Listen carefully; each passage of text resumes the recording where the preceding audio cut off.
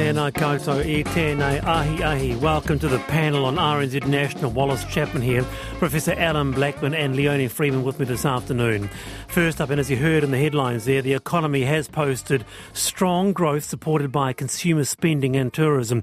New Zealand's gross domestic product, GDP, rose 1.7% in the 3 months ending June after a surprise contraction in the first quarter. The number was at the top end of expectations.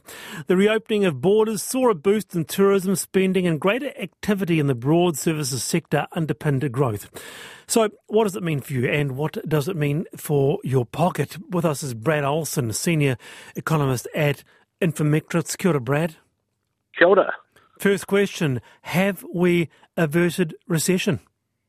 Yes, absolutely, at least according to the technical definition, which is that you have to have it go down twice, one after another. We had one down at the start of the year. That wasn't great. The Omicron disruptions that came through hit us hard. Coming through, though, into that sort of second quarter of the year, things have obviously gotten a lot better.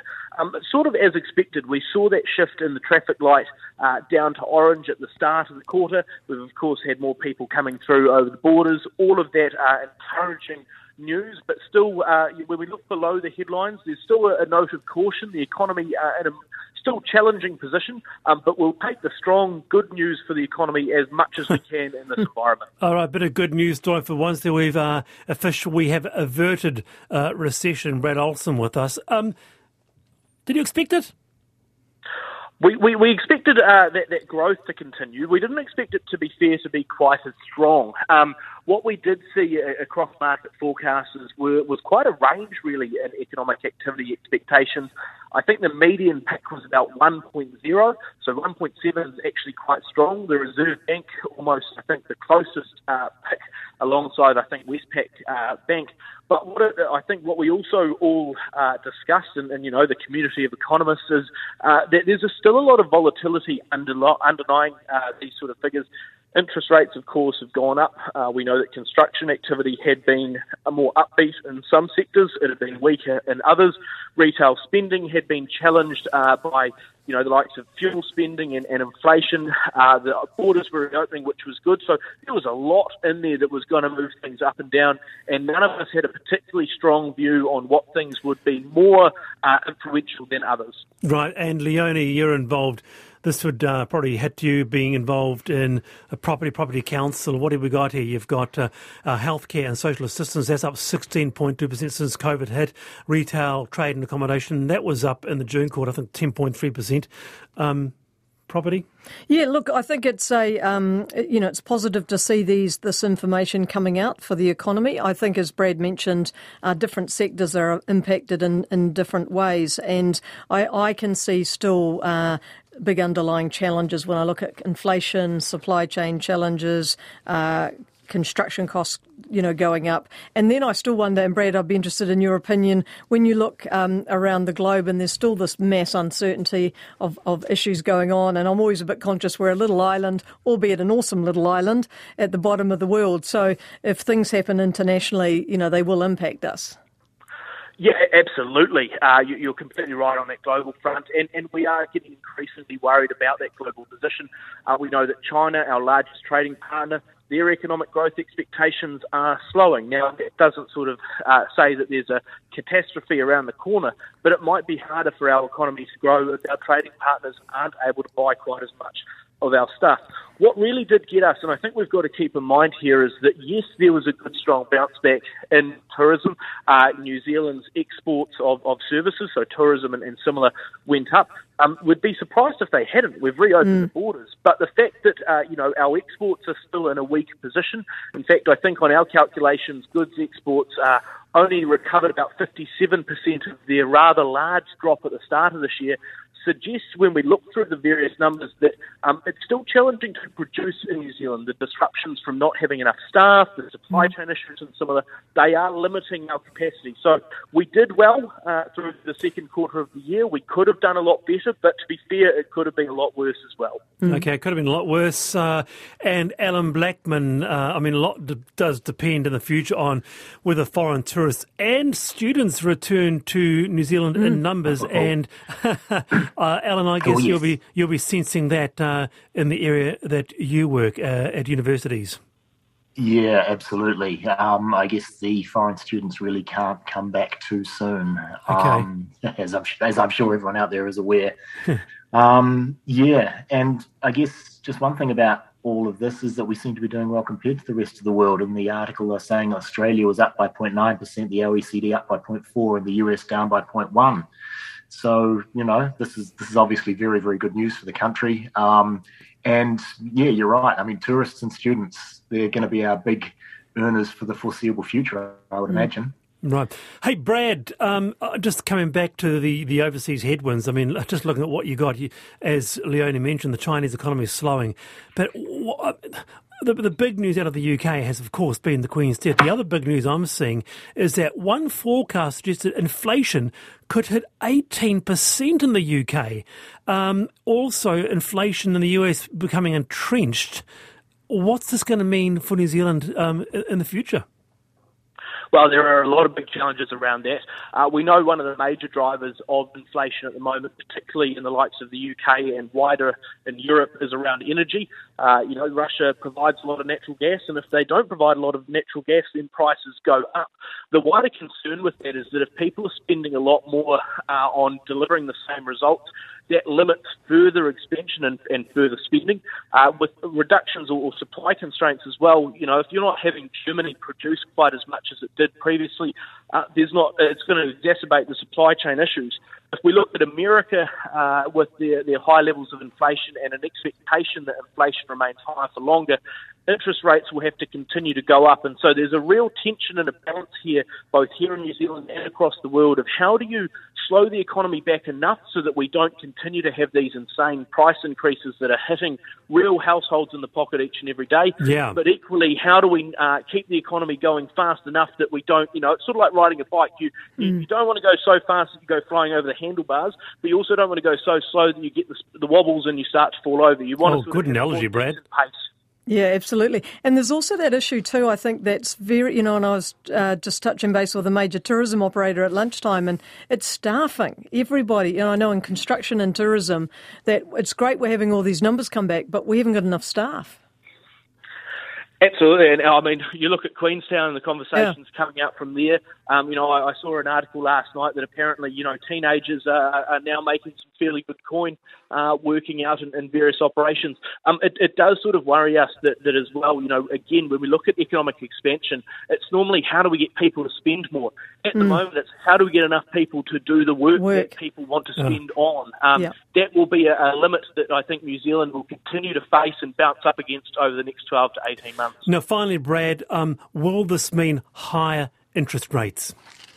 Yes, is the short answer. When we look at the economic numbers today, yes, it's good that the economy is larger and that there is that expansion, but realistically it says that the Reserve Bank still needs to turn down the temperature a bit to get us back from that rolling boil down to a simmer. It probably doesn't make it any worse than we would have thought before today's announcement, so not necessarily need to go a huge amount more, but it will confirm in my mind the Reserve Bank's view that, look, there are some good early signs in the numbers that things might be turning around, but they're not strong enough yet to take our foot off that brake. Brad Olsen, Ngamihi Nuikiakwe, thank you very much for that. All right, there you heard it. Interest rates, Allan, they ain't going down. Okay, prepare for that. That's very, very true. And yeah, I don't know how economics works. I really don't. I never studied that at school. I'm a chemist, but it seems we get, the good news with one hand and then you get the bad news on the other hand. And the two seem inextricably linked. 17 past for the panel. RNZ National, Allan Blackman, Leonie Freeman with me today. Nothing more frustrating than being affected by a flight cancellation. Have you been affected? Did you get a refund? Did you not get a refund? A campaign has been kicked off for New Zealand Airlines, and this is domestic we're talking about, New Zealand Airlines to be upfront about passengers' rights, as well as a petition by Consumer NZ, demanding airlines clearly communicate passengers' rights when flights are disrupted. Consumer NZ said it was working with Air New Zealand and Jetstar to address further concerns. Now, with us is Allan, who has got a story about an international flight. First up, Allan, welcome. Kia ora, Wallace. Kia ora, what's your story? Well, we were going away about a month ago and we found out about 7 hours before we were meant to check in that our flight had been cancelled, and just as we were going to bed. So then we had about a 2-hour phone call trying to rearrange flights after that. So we got lucky in the end, and we did get on a flight to a different location, but we got where we needed to be. But it was a rather stressful start to our short trip. Nonetheless, one of the reasons we're talking about it is just the absolute stress and actually frustration when this happens to you, huh?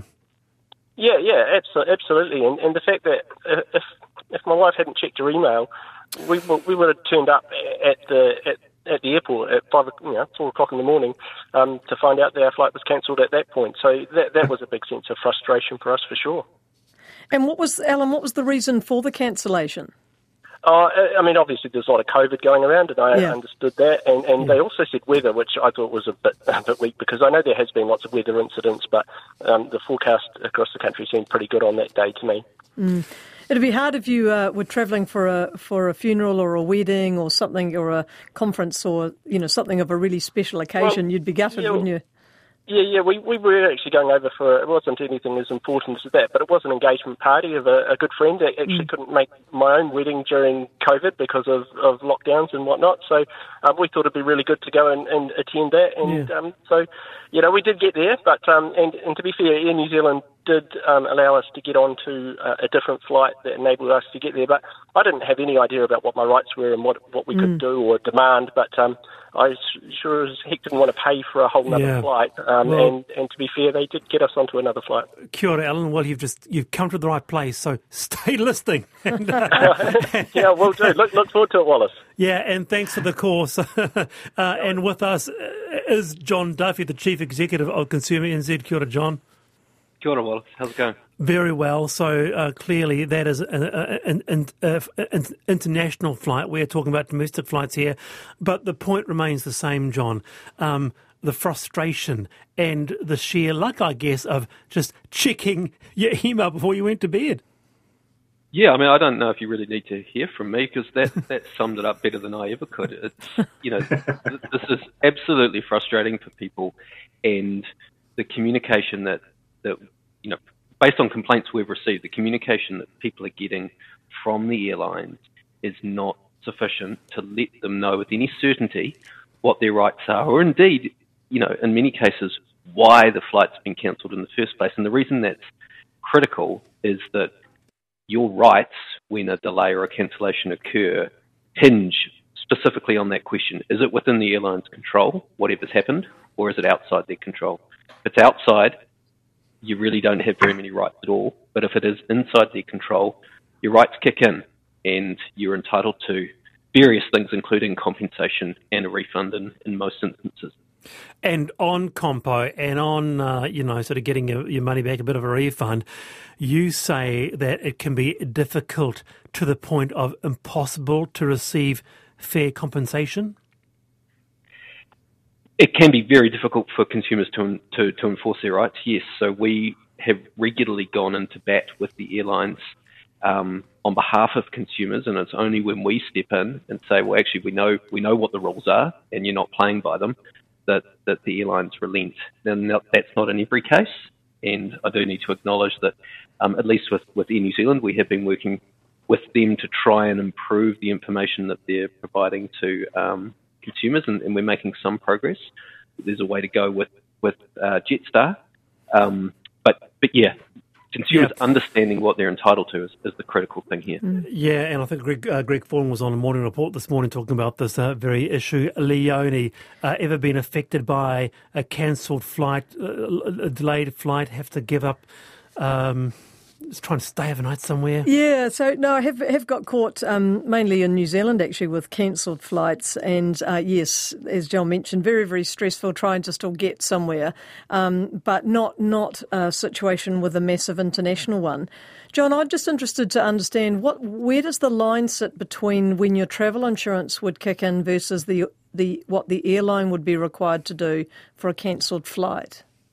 If you've got travel insurance, Yeah, so look, the airlines have obligations regardless of whether the passenger's insured or not. Right. So often we have seen cases where the airlines have pushed passengers at their insurer when actually they had obligations to refund or compensate. So, the best example I can give is when a flight is delayed or cancelled and it's within the control of the airline. So something like a mechanical failure or not being able to staff the plane because, the pilots have got COVID or something like that, that's within the control of the airline. That's a scheduling or a maintenance issue.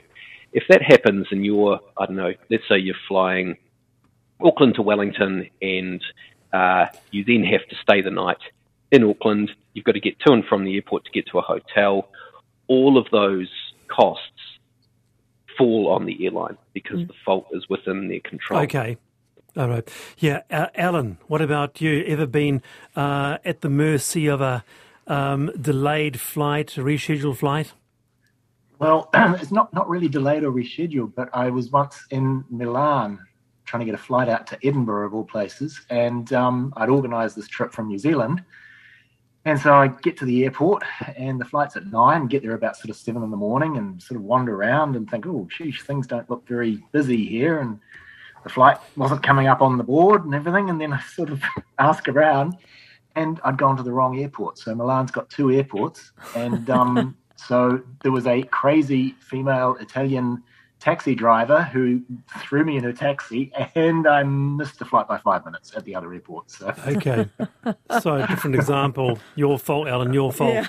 Yeah. Just finally, John, someone would say, oh, look, come on. We've had nearly 3 years of arguably the most disruptive era in flight. Aren't you being a bit tough on the airlines? Well, look, there's no denying the fact that the airline industry has suffered some real challenges. But let's remember, we're just asking them to be honest and comply with the law here.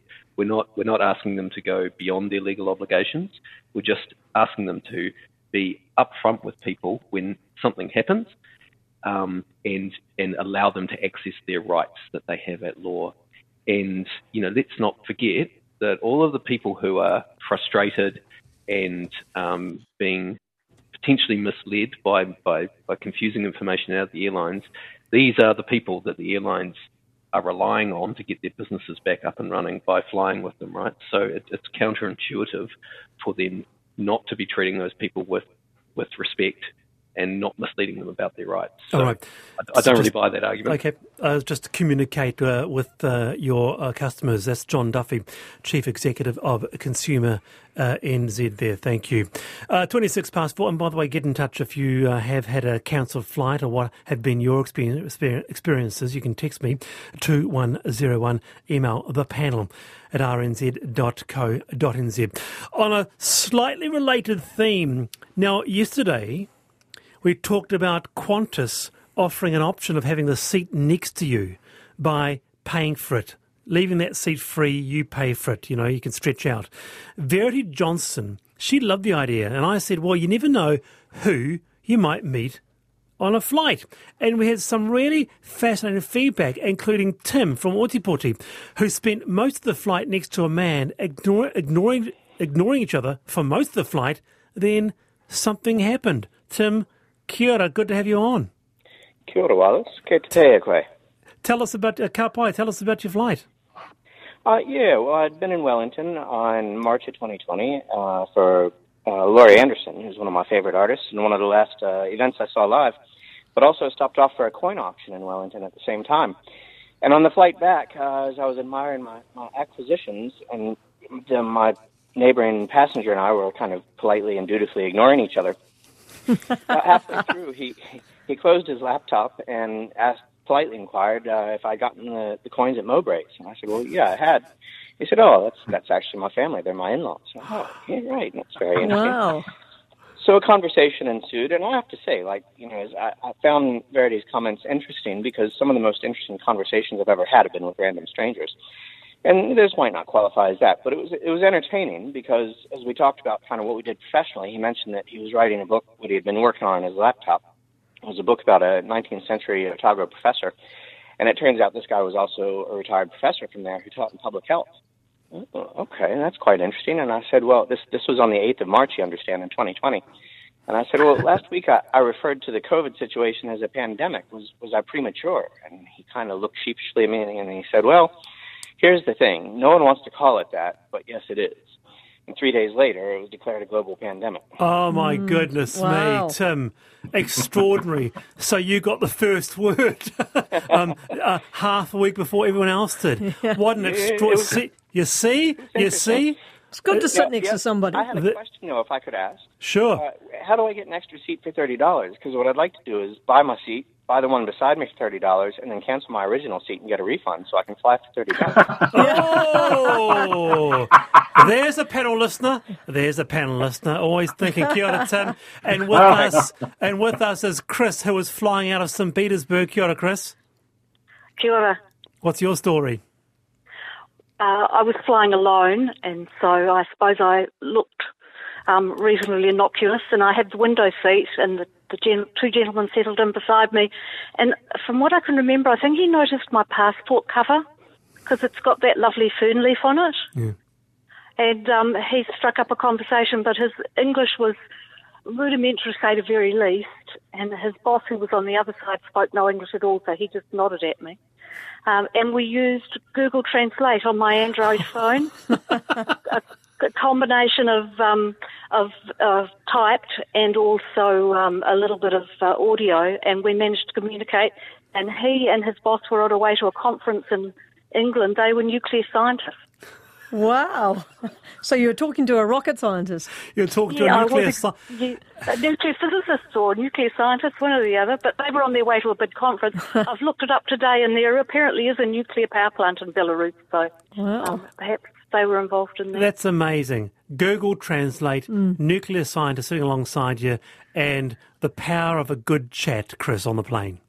It was absolutely delightful because he was never met anybody from the Antipodes before, and he was really curious about New Zealand, both from a social and a physical point of view. So it was really nice, a really nice conversation to be able to have. Yeah. Thank you so much for your memories, Chris. Thanks for being part of the panel.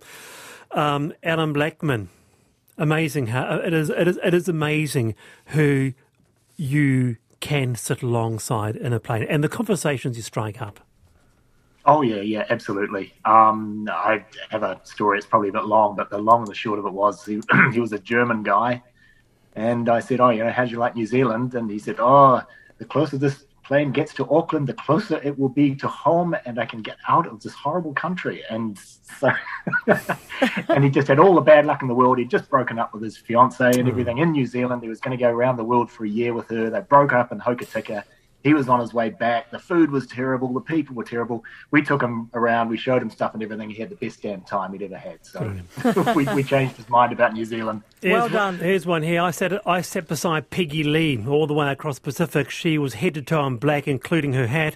She never moved a muscle or ate or drank anything. It was in first class. The staff ignored her, possibly under instruction. You're on the panel, RNZ Nation.